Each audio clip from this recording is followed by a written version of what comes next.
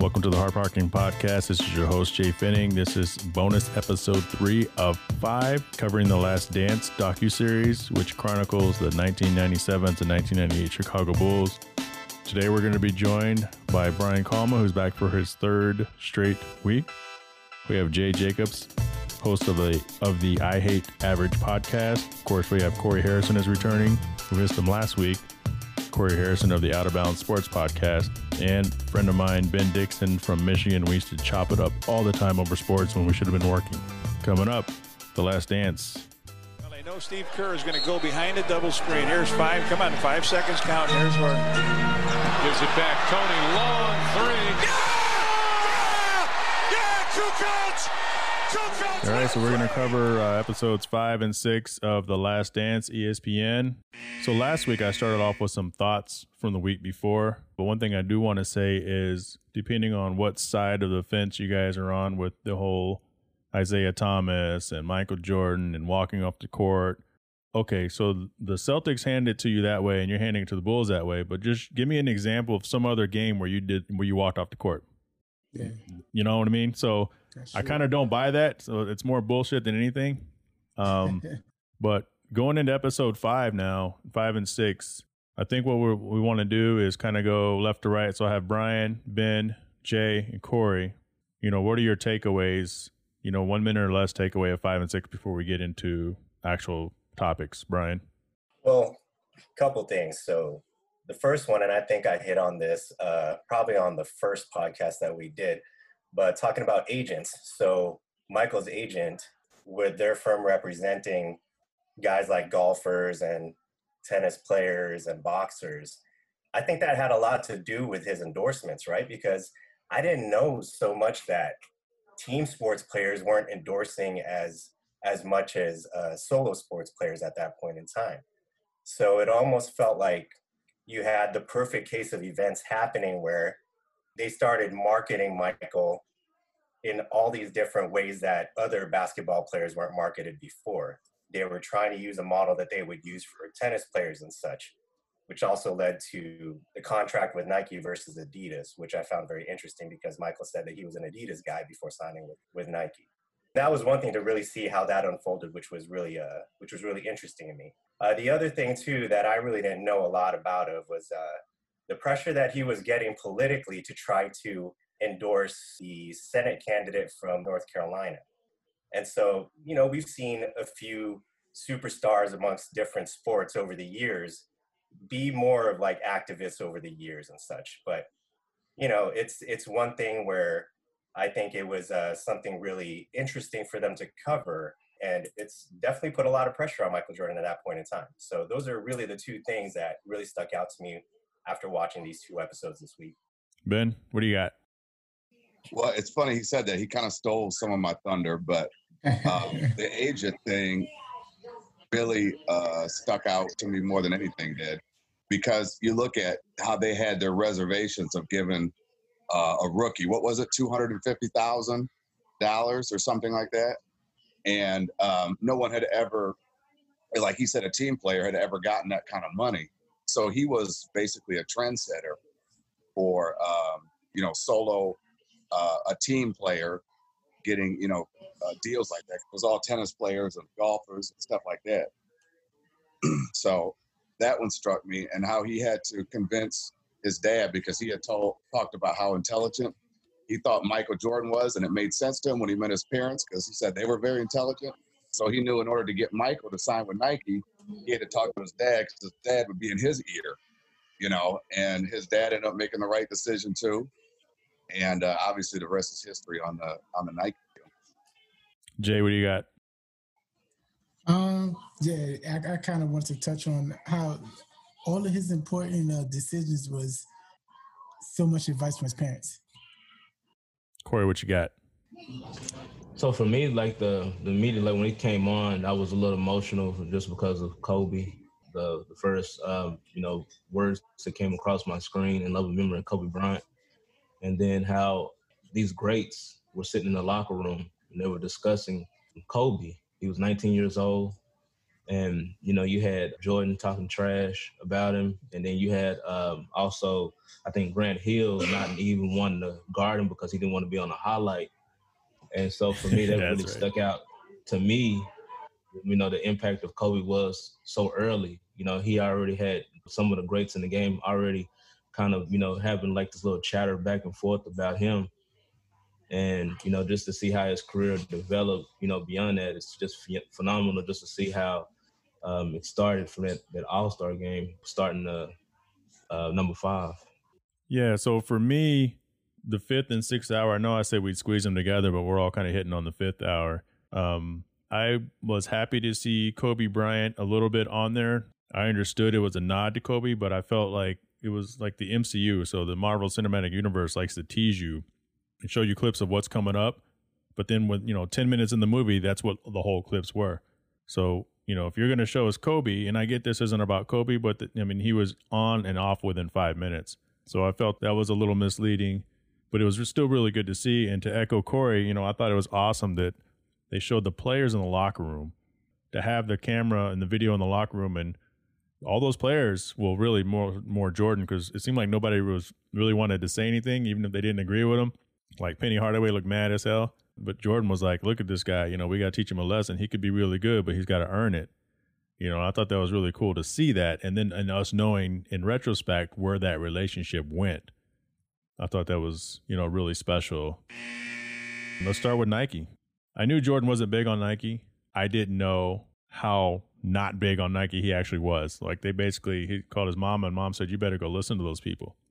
And how about David Falk? So David Falk's been in Jordan's corner from the beginning to the end. And I don't know how often you have an agent in sports. Now, granted, it's different now, but still, that was his agent from the beginning to the end. But for him to say that they projected in the 4th year, hey, if we do good here with this deal, by year 4, we're going to do $3 million in sales. And they do $126 million after the first year.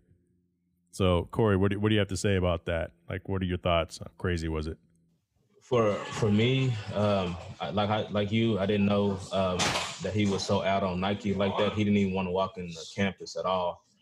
And the influence of your mother, even with my own mother, just kind of listening to her and going ahead and doing where we would have been with the Air Jordan shoe if he had a sign with either Adidas or Converse, because Converse was big during that time as well. And just to think how that shoe still people wear those shoes to this day. People have lost their lives over that shoe. Just to think how it started with his mother. So credit to his mother for even having the power to be able to influence him to make that decision, to be able to make such a global change, with people wanting to buy this shoe, because a lot of people wear Nikes, a lot of people wear Jordans, but I'm not sure if it would have been so successful if he would have signed with Adidas or Converse, as you can see how those companies are doing now. It's crazy, right? Jay, what do you got? All right, you can go to the next guy. I'm going to fix this quick. Next guy, Ben, what you got? Well, it's funny because, back to about that endorsement deal, you look at nowadays, say someone like LeBron James, I think I have these numbers right. His rookie contract, I think, was like $13 million. His Nike deal as a rookie was $90 million. So it's like, what are you at that point professionally? Are you even a basketball player, or are you a professional endorser who plays basketball? Brian. Yeah, so first it's David Fox, like thinking outside the box, right? His ingenuity. Going back to, what I think Ben had said earlier, it was, mostly team sports guys not getting the individual endorsements. And, they showed that clip of the Converse commercial, and it was all the big guns in the NBA back then. They were just kind of like they were a group, right? They were a package deal. But in this case, it was just thinking outside the box, going with an up-and-coming company like Nike, who specialized in track shoes instead of, basketball shoes. So it was a gamble. It was going into uncharted waters, and the gamble paid off. The other thing is that we hit on in the last episode, Jay, was remember when we were talking about the shot on Elo? And I brought up, well, what if Jordan missed that shot? We lived in this alternate universe where that shot clanked off and Elo hit the game winner instead, right? What if Jordan went with Adidas? Yeah, it right? would have been a whole nother world. Exactly. Are we talking about like the 35th, Air Jordan? It wouldn't even be called Air Jordan, right? Because Right. it was Because that had called to do Air with Nike Jordan Air. because it was Air technology. It was the sole of the shoe. It wasn't necessarily Michael Jordan's nickname. So it just happened to be that, David Falk came up with the nickname to try to market the shoe along with Jordan's name. Yeah, just thinking about how different it would have been is just crazy. Well, to me, you kind of got to credit Jordan because he had the confidence. Yes, they had the deals in place. Nike bettered him. They gave him the money, but he had to execute. So it kind of shows a bit more of his character that he had the confidence to the confidence and the ability to execute on the deal that they made. Have any of you not owned a pair of Air Jordans? I had 6 and 7. 7 was my favorite, and they showed it a lot last night. So I had a lot of nostalgia watching last night because I remember watching that finals, and I believe it was the finals against the Portland Trailblazers when he came out with the black and red 7s, and I was begging my mom to get me those shoes, and I did get them, and I wore the shit out of them, man. Like I wore them like so much, I ripped a hole in the toe, But I mean, I love those Jordans so much. Those are like charcoal and black, right? The first ones were, first ones were like charcoal, black, and yellow. But then during the finals, he came out all with black and with red. Mm-hmm. Yeah. How about that time when for his last game at the Garden, he wore his Jordan 1s, and he said that the shoes were so bad, like the technology had come such a long ways, it was like stepping in, probably just a pair of cardboard or whatever. And he said his sock was just bloody and soaked. I mean, he was doing interviews still on the court with his shoes untied. Like he couldn't wait to get out of them. Yo, we're going to get to that. Actually, I have that as a topic. Corey, you ever had a pair of J's? Do you have a J story? Well, the last time I actually had a pair of Jordan, I had like about 6 or 7 pair. It's when I actually liked Michael Jordan, because right now I don't really like Michael Jordan. You know that. We talked about this before. Yeah. But all my shoes got stolen. Like I had a bunch of Michael Jordan shoes. I had 13s, I had 6s, I had the 7s, I had 3s, 1s, and they all got stolen from my mom's house. And I just never got another pair after that. Were you mad at Michael for that? I wasn't mad at Michael. I really started, gearing towards Kobe a little bit more. So I started buying his shoes after that. I'm a big Kobe guy, so. This is unrelated, but just listening to you talk about, your love for Michael Jordan and Kobe Bryant. Another thing that I didn't touch on earlier was it was touching to see Kobe Bryant speak, and he said something that was incredibly endearing to Michael, but at the same time, Kobe Bryant is such a talent. I don't know he may have learned a lot of his game. I mean, obviously he was Jordan 2.0, but still, like he was such a talent. I think he still could have won some rings, whatever style that he would have developed with or without Michael. But for him to, say all 5, he wouldn't have them. I mean, I thought that was pretty cool. Jay, do you have an Air Jordan shoe story? Well, I mean, just being from New York and seeing the lines, like I always see those lines on Saturday mornings in front of Foot Locker or Foot Action, and some people fighting over it, some people just lining up, and it's like 8 o'clock in the morning waiting for the store to open up to get Jordans. I was never that type, I get it whenever if I could, but I wasn't a Jordan sneaker fiend, but of course I was a fan. My very first pair of Jordans were the 6s. Which color did you get? I had those were the pull-up tongue. Yeah, those are my first ones too. Yeah. So I had the white ones. Yeah, I had the same ones. Yeah. Throughout my whole life, we went to Payless shoe store. So that's where all my shoes came from, were Payless. And my friends would always make fun of me because the bottom of the Payless soles used to be plastic. And then you get the Pro Wings Eagles, which were their basketball shoes, and they actually had rubber on the bottom, so you no longer busted your ass trying to play basketball in PE. But everyone made fun of them, people just clown you for your shoes. So we had the store in Texas called Hypermart, which was like Walmart before Walmart. And my father took me to Hypermart, and we got these shoes called Sergio.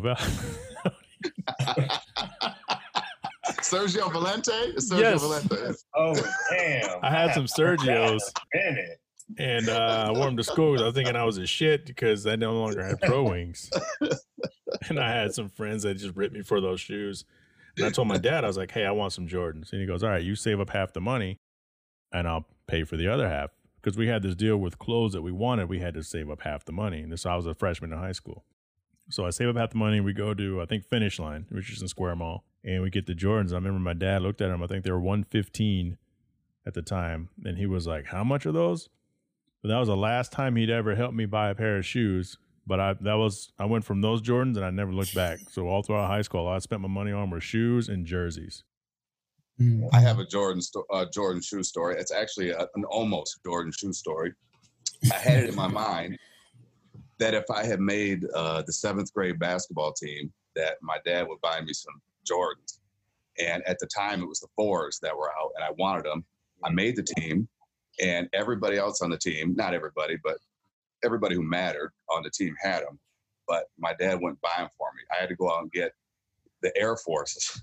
And these weren't the cool Air Forces. These were the high-top Air Forces before David Robinson made them cool. Any of that.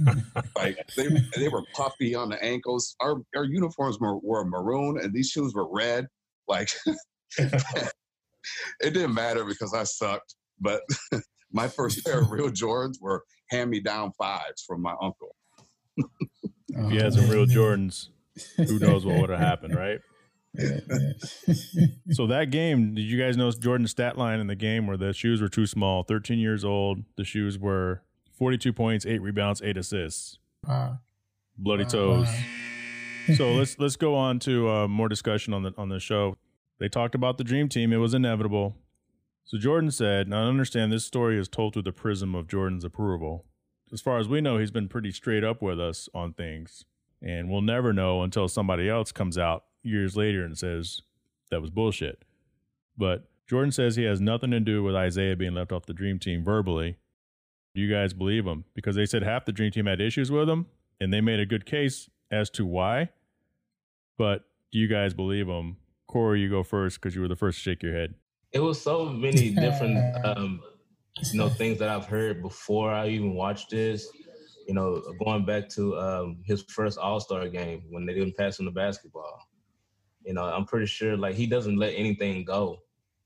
And then the finals, whenever he met Isaiah and they, basically dismantled that team, they walked off the court and didn't shake hands with them and things like that. So I think all that just came back to him. And, I feel like he probably wasn't the only one, but he had the biggest voice in the room when it came to leaving him off that team. Like you had Christian Laettner on the team. I mean, like seriously. I mean, they had to keep one collegiate player on there. Now, that should have been Shaquille O'Neal, but Shaq. Yeah, Shaq. I mean, like if you think about Isaiah Thomas was like I think right behind Magic Johnson as far as point guards in that era. He had all the accolades, like he stated, championships, MVP. For him to be off of that team, and what was so funny is that Isaiah's coach was the coach of the Dream Team. That doesn't make any sense. Brian? I do think that Michael Jordan had a lot to do with it, but I think there was another loud voice in the room too.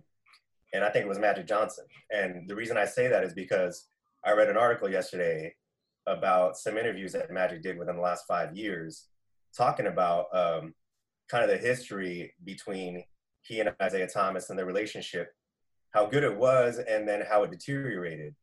And the one piece that they talked about was when Magic had to retire due to getting HIV. Yeah. So the word on the street was that Isaiah was starting to spread some rumors about Magic, saying that Magic he said he was gay. Was gay or bisexual.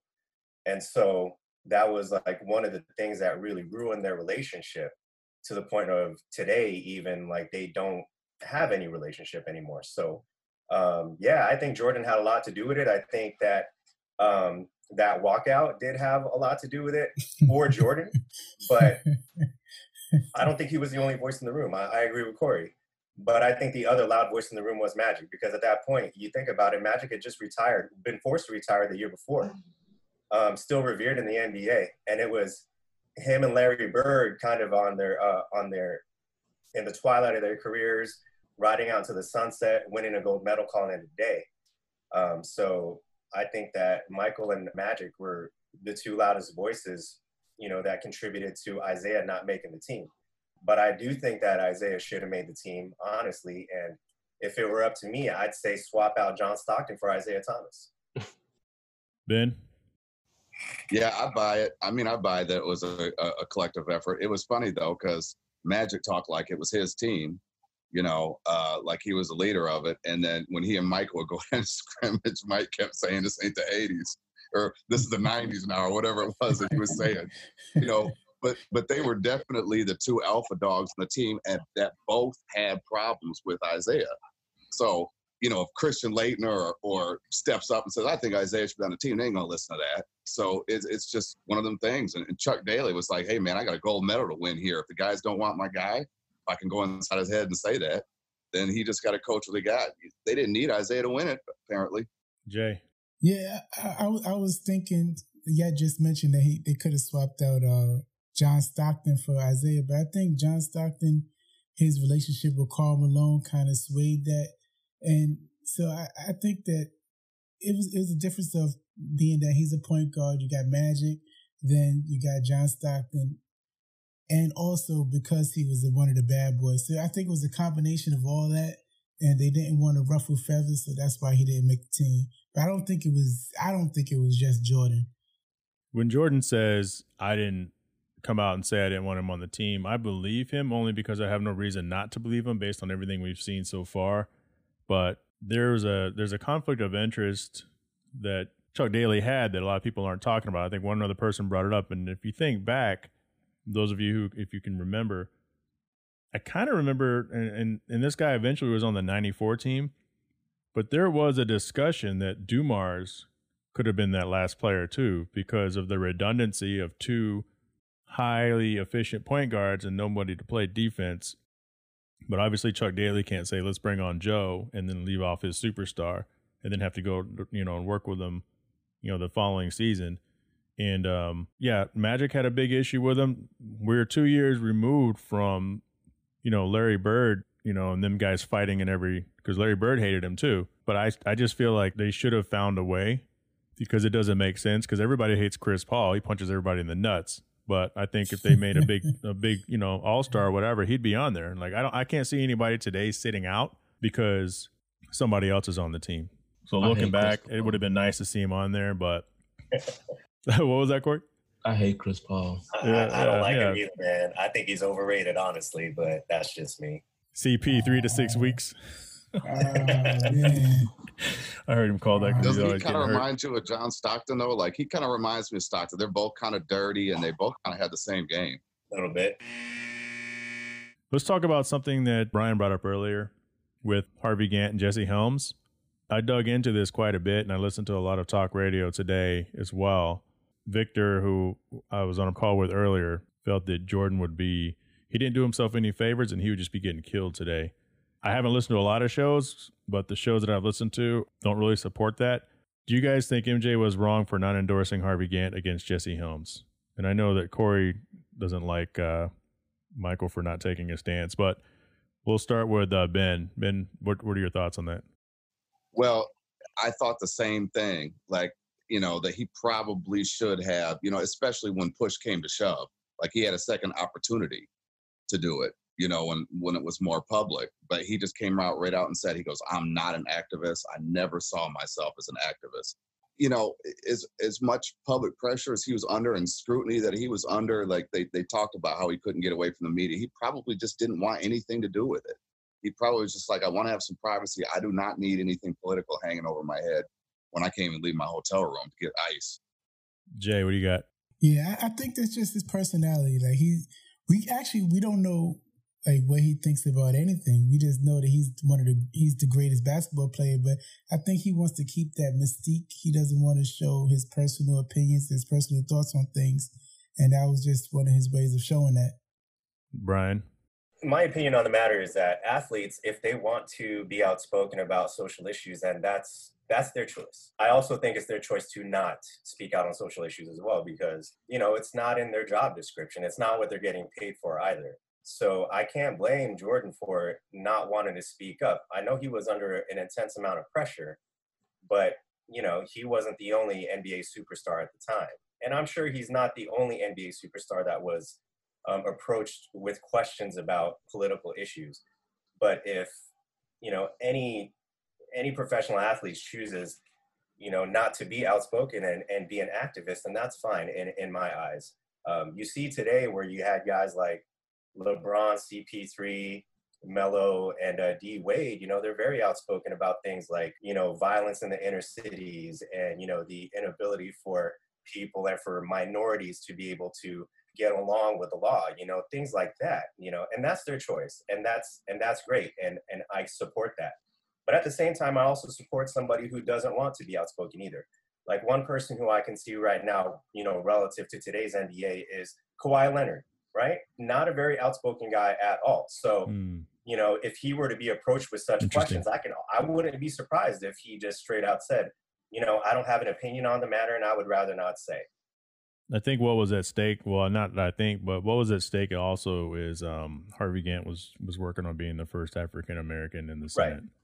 Right, absolutely. And on the other side of the fence, I mean, I forgot what his opponent's name was, the incumbent. Jesse Senator. Helms. Yeah, and he had some backwoods, racist tendencies, and I could see the pressure. I mean, it would be easy for somebody to, give lend their support to Harvey Gantt. But again, if ultimately, MJ decided not to speak up and not to be an activist in that situation, then, I can't fault him for not doing that. Corey. I was disappointed. Just disappointed. I mean, he's not Muhammad Ali. We know that. The man was from North Carolina, so an endorsement from Michael Jordan would have put him he probably would have won the election with an endorsement like Michael. Just like he said with Jesse Helm, having that background, and he ultimately won, and then he made the statement. I mean, if he was, I understand to a certain extent that they don't have the to voice their opinion when it comes to that, but he did make a statement saying that Republicans buy shoes too. Yeah. And so, I mean, he pretty much made his statement there. So, I mean, if he was going to be indifferent, he shouldn't have said anything. So it's understandable. I did a little bit of research on that, but also I think what we're missing is that he said that on the team bus in jest around other players. It wasn't an official statement. Someone took it and ran with it. I think to Ben's point earlier, he did have another opportunity once it got out, and he stuck to his guns. In retrospect, Jordan did say, to his credit, which I thought was interesting, he said, was it selfish? Probably. But that's where my energy was at the time, is what he was saying. But I did some research on this, and they interviewed Harvey Gantt.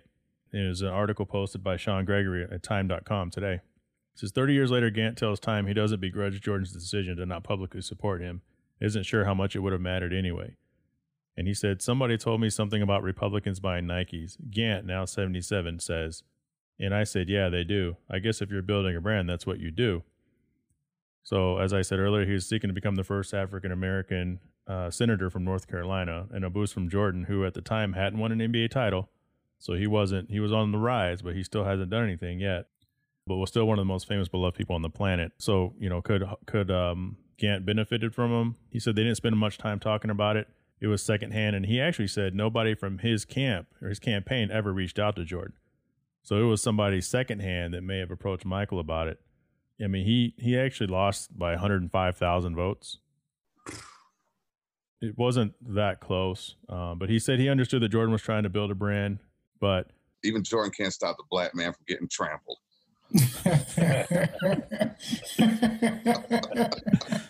My thing is this, Jordan, with Michael Jordan, he had such a following, even coming out of college. And I understand, about him building a brand, man. He was a made man as soon as he stepped foot in the NBA. We already know that. And so just, this about him trying to protect his brand and trying to build his brand, he was going to be a made man regardless. So, yeah, I buy that. It wouldn't have hurt him none to endorse someone from his hometown, to help another person from his hometown out like that. I mean, it wouldn't have hurt him none at all to take that stand. You're thinking financially, so you're right. But he said he doesn't follow politics. He doesn't know anything about that person. So what's to say, he goes ahead and gives him an endorsement just because of the color of his skin. I think in a lot of cultures, once people make it and you feel you have a platform, you have to extend that platform, and you don't have to extend that platform. Because what happens if and we don't know, right? Okay, if so you Jay, endorse, if Andrew Yang asks for your support, you going to turn him down? Yeah, I would turn him down. Me and Brian would turn him down. Hey, I'm 47% Asian. That's why. But if he promised $1,000 a month, fuck it, man. He got my support. Shit. Yeah, it's the it's kind of the Obama disease. Where it's like, now one of us is in the White House, so we're about to get taken care of. Obama's a politician. You know what I mean? Let's say Jordan, he helps Gant. Let's say Gant gets caught up in a scandal. Now Jordan's wrapped up in a scandal. So, Corey, you're right in a sense. I see what you're saying, but I mean, I can't fault the guy for being who he is. Would I have done it? Probably. I don't have that platform, but yeah. So you also you're looking at as a mature person too. He was in his early 30s. So he was 20s. He was in his late 20s. Yeah, so it's a different mindset I think he had at that time. I think when he said, and when he's like, was it selfish? Probably. To me, that's him basically saying, yeah, maybe I should have did something else, because we know he usually doesn't back down from anything. Yeah, and he still doubled down by saying, I still mean, Republicans we wear, they buy sneakers too. But food for thought. This is additional. So Craig Hodges, after the 1992, he went to the White House. And he ended his career. Yeah, I mean, yeah. So I did some research on that, fighting social justice, in the black community. Chicago waived him. He was basically blackballed from the NBA forever. 3 of his final 4 years were overseas. The only time he played ball again in the States, and we're talking about Craig Hodges, 2-time NBA champion, multiple 3-point. Still, I think has a record for the 3-point competition, or he's way up there. The only time he played again was for the Rockford Lightning. That's Rockford, Illinois. So sometimes, at least back then, you can't really come out and, I mean, there's no way in hindsight Jordan would have known, but. The dude was dashiki in the White House. Yeah, right. Yeah, right. Yeah. Back comes Croatia. Kukoc trying to return it. Pippen with the steal. 3-on-1. And it's Pippen again. Scottie Pippen and Michael Jordan came out sky high, and their goal was to put the clamps on Tony Kukoc. Let's move on to Tony Kukoc. Tony Kukoc. Tony Kukoc got some shine. Do you guys feel bad for him? A lot of people are feeling bad for him today. No, actually, no. I don't feel bad for him, because I understood why Jordan and Pippen did that to him, because of Jerry Krause was basically messing around with Pippen's money and, basically endorsing this guy, and he hasn't even played an NBA game yet. And like they said in the documentary, I mean, he could take it. He was mentally tough because of what was going on in his country anyway. So I mean, even when they interviewed him, he didn't like it affected him none. He still came and did his thing and had a nice career. So I don't feel bad for him. Of course not. Ben, you just say no, you don't feel bad? No, I don't feel bad for him either, man. I mean, he escaped war-torn Croatia to win a silver medal. Like, I mean, there's no shame in that. Nobody was going to beat the USA. Besides, he had a second game against them, and he played a lot better. I mean, he toughened up. But, I mean, I don't feel bad for him. And then he ends up getting to play for the Bulls. I don't feel bad for Tony Kukoc. Brian. Yeah, I don't know if I feel bad for him in a sense, but I don't know if I could really say he deserved it either, because he was put in a really precarious situation. Like, he's not the one who begged to be drafted by the Bulls in 1990. You know what I mean? He had nothing to do with Scottie Pippen's contractual situation with the Chicago Bulls. And I get what Michael and Scottie were doing. I mean, those guys have been teammates for years, and then Michael was having Scottie's back. It seemed like in those, small interview clips that they had on the episode, that Scottie took it a lot more personal. They had that clip where they were asking Scottie if he thought that Tony Kukoc could play in the NBA, and he straight up told him no, not after the way he played today. That's after one game. And then what does Tony Kukoc do the following game, gold medal game? He scored 16. So obviously improved. But then they went back and asked Michael the same thing, and they told him what Scottie said. And then Michael was like, yeah, I don't know if I would rush to judgment that quickly after one game. I don't feel bad for him, but, it sucks he was put in that situation because of all the factors that, came into play, which he had nothing to do directly with. Are you reading my notes? No.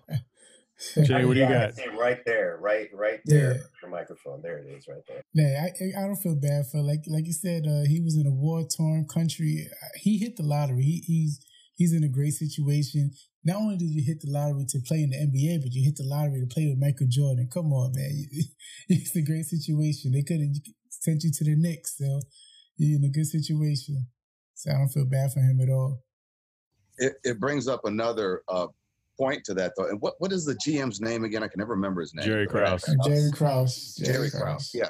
So, and he's always talking about, this is my team, the organizations win, that motif keeps coming up and up. But it also was like a power move on his point, just for the sake of making a power move. It's like, we're not even going to renegotiate Pippen's contract. I'm going to go overseas and scout some guy who's not even on our team yet and consider drafting this guy when I could sign Scottie Pippen just out of spite, just to show, hey, I'm who's boss. And like I said, he's got that short man's complex. Isn't that what Michael said? And it's just like, he was the one that, even when they were celebrating, he was like, it's the organization with the champagne running down his face. Let me get that cigar. Let me get that cigar. Smoke that. It'll stunt your growth. It'll stunt your growth. Oh, man. Mike is rough, man. Mike is rough. Hey, he hugged him, though, right? He was like, I'm just playing. Fuck you. I didn't really feel bad for Tony. I thought it was funny. He's like, what did I do? I did do nothing. I did do nothing. But I do like how he rebounded with that second game. I keep forgetting about the gold medal game. I forgot that they played Croatia twice. I just, in my mind, remembered them playing him once. And because Jordan Pippen had 13 steals that first game against him when he went 2 for 11.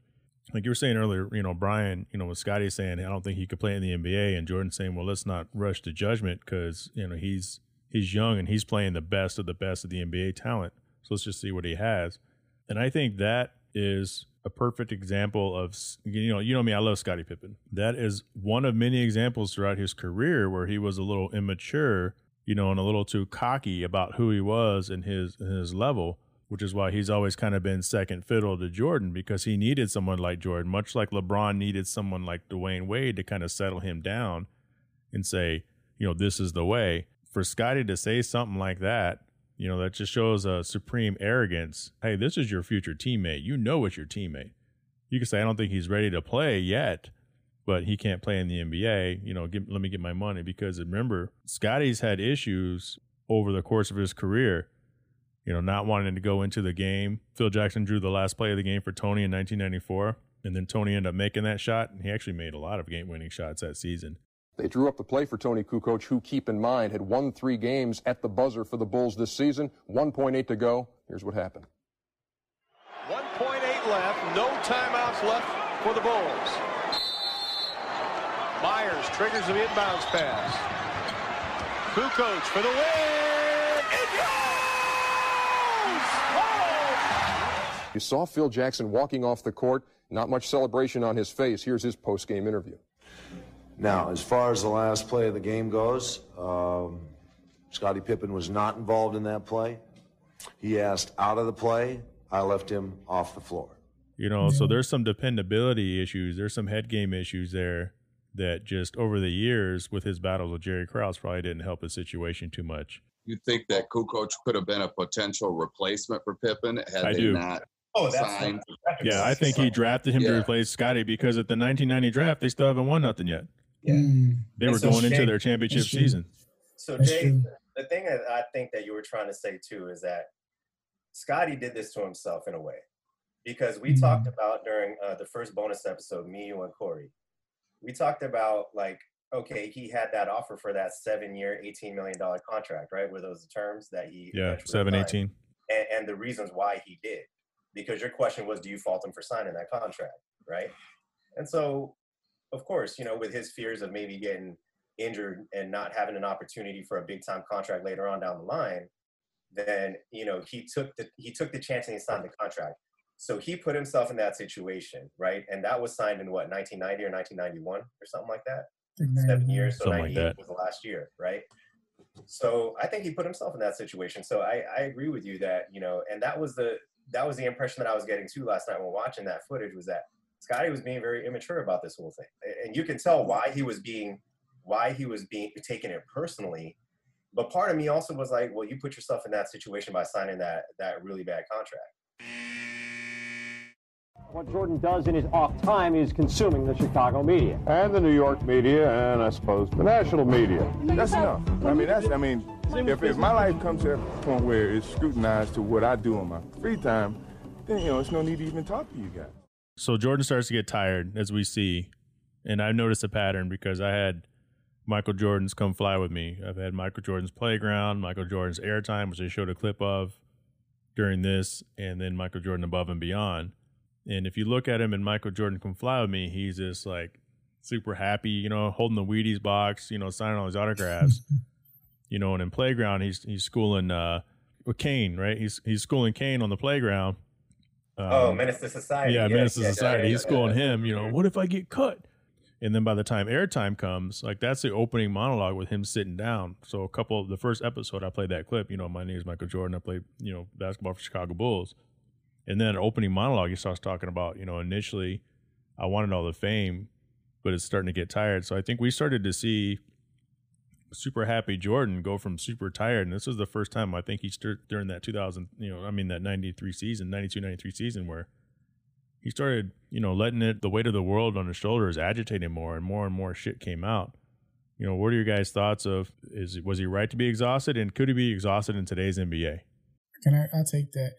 I think he hit a perfect storm. Like, he was hitting his stride. He was going into his prime. At the same time, other stars was declining. Like Magic Johnson just retired right after Jordan just got his first championship.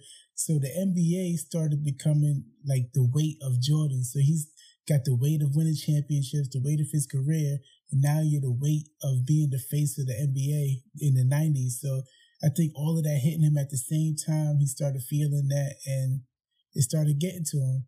And I think, I think players feel that now. I see Kevin Durant, he deals with a lot of pressure. He kind of gets upset. He does the fake Twitter accounts and all of that. So I think, you see it now, but I think Jordan just had a different feel of it. Corey, what you got? He would have got destroyed in this era for sure. And the only reason why I say that is because the players are way more athletic than they were back then. I mean, they were mentally tough back then, and they were strong physically. But I don't think that Jordan would have been who he was in his era, than he would be in this era, in my opinion. Because the guys are way too athletic. They're a little bit more, they have guys that can literally jump out of the building. And they have multiple ones that can do that, not just him. But you got to think about physically and mentally strained, because he couldn't get more than 2 seconds by himself ever. So there's only a handful of guys in league history that have to deal with that.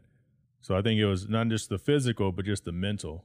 Yeah, the mental part. Like, he doesn't have to carry the NBA. I mean, LeBron kind of, but not really. Like Kobe kind of had to carry the NBA for a while until LeBron came along, even though, LeBron was still young, but it was still very much, Kobe trying to carry the NBA.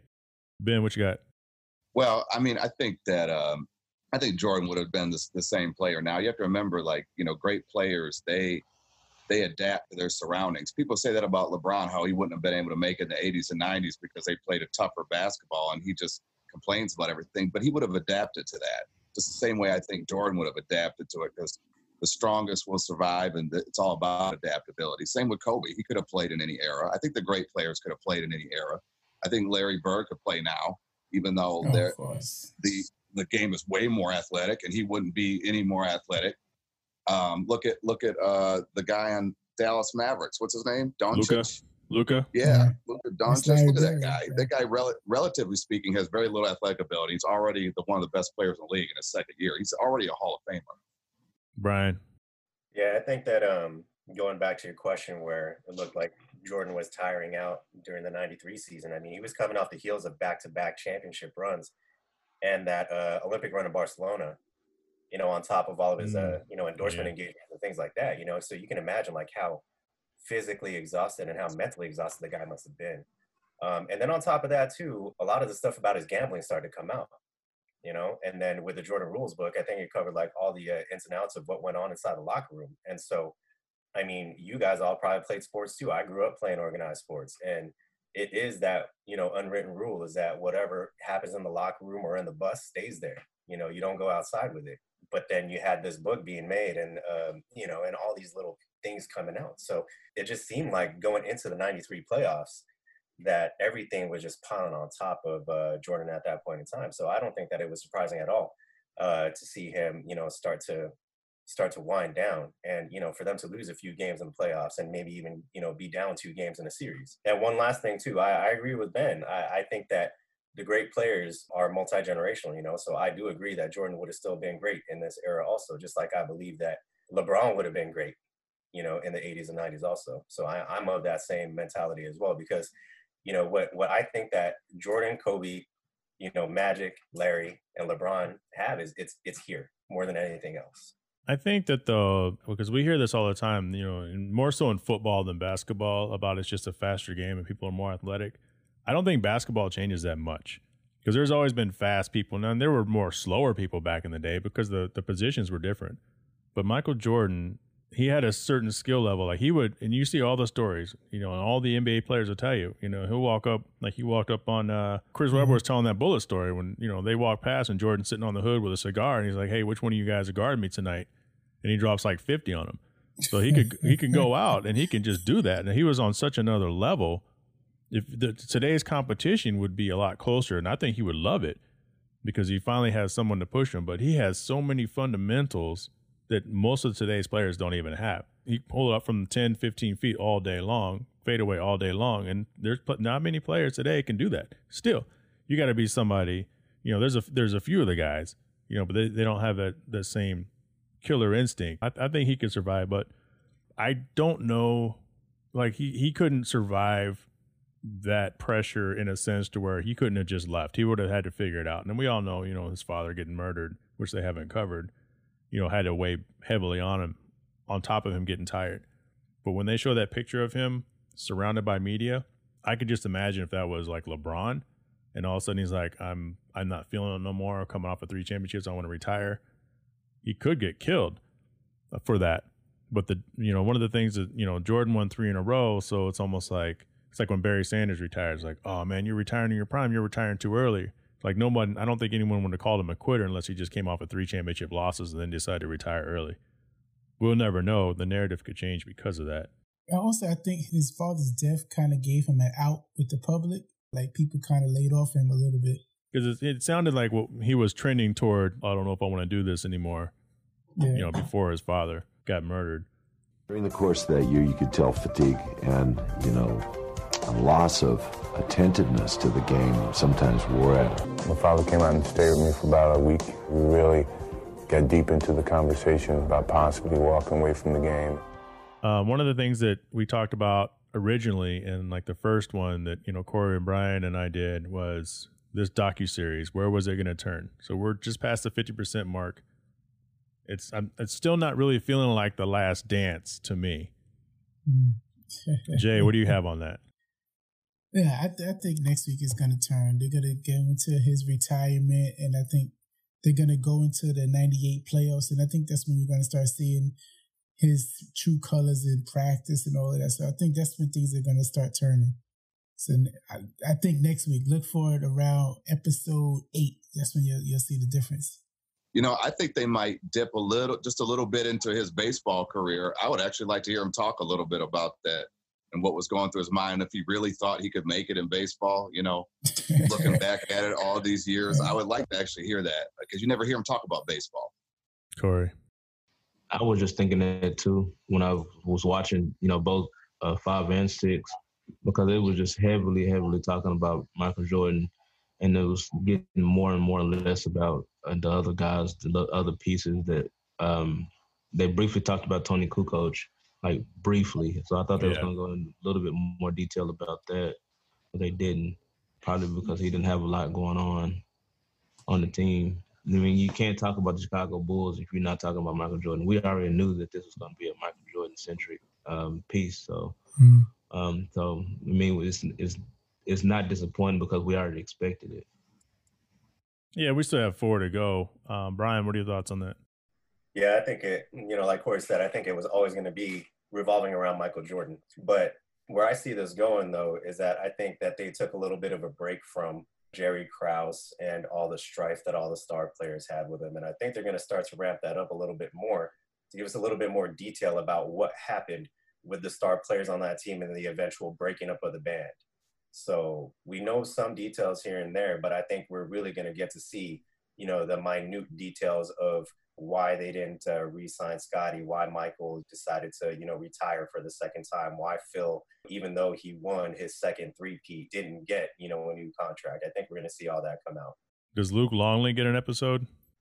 Bill Wennington. Well, Bill Wennington's been in there, but yeah, we haven't really seen much of Luke Longley. You're right. I think it's gonna end with Michael Jordan on the Wizards passing the mantle to Rip Hamilton, who ends up winning a championship with the Detroit Pistons. Oh man. he was waiting all day in order to do that tap flip, man. That was nice. So we got a preview. Pistons. I hate the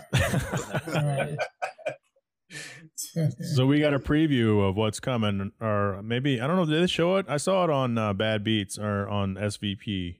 Yeah. So we're gonna get the Steve Kerr story because they told it. Steve Kerr's like, I pushed him, and I'm not gonna sit back for it. And Jordan pushed him, and then Steve says something, and Jordan punched him in the eye and got kicked out of practice. And apparently he punched somebody else. Yeah, he punched Will Perdue. Will Perdue, right? Yeah, so that's coming. Yeah. What do you guys want to see? And we'll start with Ben. What do you guys want to see in the next 2 episodes other than what they've already told us? Well, what we think like we said, we think we're going to go to that, but they got, 4 more episodes, right? Yeah. So they got a lot. They got a lot of time to explore stuff. I mean, are they going to spend 2 episodes on the '98 season? I think the last 9 and 10 is just going to be that last season. It might as well be. They just entered the playoffs. Yeah, that's true. They keep hopping back between 98 and 93. Brian? Growing up a Seattle sports fan, I want to see a little bit more about the Sonics, but I doubt we'll see much. One thing I do want them to delve into is his father's murder. I remember at the time that it happened, I was a little kid. I was probably 13 or 14 at the time. And then all of a sudden you hear about James Jordan, being found in his car, I think it was. It would be interesting to see, how they cover that, if Michael has anything to say on what he says, and all the circumstances that go around that, because there's, a lot of rumors going around too over the years about being tied to his gambling. I don't think they're going to go in that direction. I highly doubt that. But I think I'm just more interested just to get, Michael's perspective, because you saw the images of after, Michael winning the first championship, hugging the trophy and crying, and then his dad coming and sitting right beside him, putting his arm around him, and they covered it in this past weekend's episodes where when Michael was being questioned about his gambling in Atlantic City, and he had that time where he just wanted to not talk to the media, his dad just came and said, let me talk to them for you. So it'd be cool to get a little bit of reflection from Michael to, just to hear about how he handled that situation with his father passing away. Corey? Yeah, Brian took the words right out of my mouth. I kind of want to see a little bit more about that story too. Over the years, I've kind of looked it up because Michael Jordan has been completely silent since his father has passed away. He doesn't say anything about that situation at all. Like, it's just like it happened, it's over, and that's it. But they was tight, and for him to be able to compartmentalize that, I want to hear him talk about it in this documentary. Yeah, Jay, what do you got? Yeah, same here. I know that he's not going to go too deep into it, but I would like to, see it. They probably, what they're going to tie it into? They're going to tie it into the 96 championship when he won it on Father's Day. So they probably tie it into that. But it would be nice if they would go do a deep dive into his father's murder, but they'll probably just tie in to the 96 season. I think it'd be cool if he just came out and be like, the Houston Rockets ain't shit. We would have swept them both years.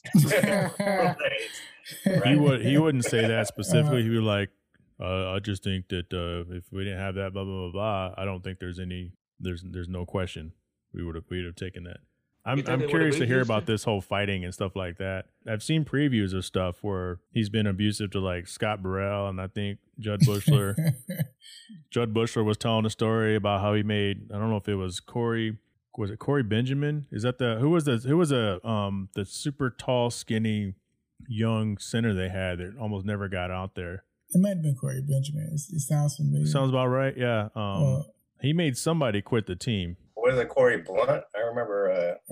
No, I don't think it was Blunt because I think Blunt was halfway decent, but it could have been Blunt or Dickie Simpkins. Like some of those guys are halfway decent. Some of them, like he basically made them cry and leave the team, and they got traded. I know I saw a preview about that coming up. Overall, episode 5 and 6, I was a little disappointed. I feel like I walked away with not really learning anything except for seeing some cool shit with the All-Star break and the Kobe. What did you guys most enjoy about it? I'll start first. I really enjoyed the scenes of him hanging out with the team in the locker room, them talking shit to each other, drinking the beers, smoking stogies, and going golfing. Because that's the type of stuff that you want to see that you typically don't see. Yeah. I liked how honest he was about the gambling. I think he really did have a problem. I like the Ahmad Rashad interview. He had Ahmad Rashad telling him, "Come on, man, take your sunglasses off," because it just made him look guilty. It just made him look. I think he really had a bad problem, but he had enough money to cover it. But it was worse than they're leading on to be, and I'm glad that he touched on it a little bit. I mean, the worst that they have on him is he gambled too much money that he could afford to lose, and he maybe smoked too many cigars. Like, I mean, is that all you got on him for a guy who was under scrutiny 24/7? I mean, I think he handled everything pretty well for the way I look at it. He couldn't escape anything, so he just wanted to go gamble. It felt like that was probably his only escape. Let me smoke my cigar and roll some dice, you know? What did you enjoy the most? The scene that I love the most about these 2 episodes were, I think it was right after they won their 60th game. And then you got the black and white shots, and it's them in the trainer's table. Everybody's already dressed up after the game and cracking open some beers. Yeah. And Michael's talking about how back in the day when he joined the team, man, they were drinking a case of beers at halftime, and the coaches were handing out cigarettes, to players and shit like that. So I thought that was pretty funny because I totally believe it, man, because, Jay, you know this, man. I'm a diehard baseball fan, man. Like, I played it growing up and, love watching it. Diehard Mariners fan. And I remember one telecast I was watching as a kid when it was the Griffey era and Lou Piniella was the manager. They panned over to the dugout, and it's in the doorway where the players enter and exit the dugout. And then you can see Lou Piniella like smoking a Marlboro Light. And then they quickly like pan away because the producers, realized what was going on. But I totally believe that back in the day that type of shit was going on all the time. So it was pretty hilarious hearing that story. Corey, what'd you like about these 2 episodes? Kobe Bryant. I mean, just to hear him speaking again and just talking about the game, it had me emotional a little bit, but I also was glad that they, put it in there. It was good to see. It definitely was. And, just to hear those guys talking about the young kid, little LA kid out there, and I was like, man, just seeing him out there. And then after that, and they went present day, and he was talking about, how he wouldn't have got his championships if it wasn't for his Michael Jordan's influence. I thought that was pretty cool. All right, guys, thanks for joining this week. Let's look forward to next week. Hopefully it would be nice to have you guys back on. Real quick, my parting question is, and maybe we find out next week, maybe we never find out, do you think James Jordan's murder was gambling debt related? Brian? Yes, I do. Ben? No. Corey? No. Jay? Yes. I don't think it was. It seemed random, but I think you never fucking random, know, man. Yeah. I think it was random. All right, guys, thanks. Want to thank Jay Jacobs from the I Hate Average podcast. You can subscribe to him on iTunes, probably anywhere. I use iTunes myself, so it's the I Hate Average podcast. Also, make sure you check out Corey X. Harrison at the Outer Bounds podcast, Outer Bounds Sports podcast. You'll see him. He's kind of like doing a selfie with his Lakers hat on. You can follow Ben Dixon on Instagram at BG Dixon. And you can follow Brian Kalma on Instagram as well at Brian727. If you want to pick up some hard-parking podcast swag, we are now on Teespring. So there's a store. So if you go to Teespring, Teespring, you can get a Hard Parking Podcast mug. You can also get a t-shirt, a really nice t-shirt. Hope you enjoyed this. Again, this is a bonus episode. Follow me on Instagram at NA2NSX or JHAE_travels. Shoot me an email, hardparkingpodcast@gmail.com. Special thanks to all the sponsors of the show. Talk Mobile, Last Era Brand, Higher Quality Detail, NSX channel on Instagram, and DressUpBolts.com. Special thanks to the Hi-Fi, Passion Hi-Fi, for providing the awesome music that we use. Free on SoundCloud. If you like the show, please subscribe. If you don't like the show, please subscribe. Let's do this. Let's grow this thing together. Talk to you guys next week.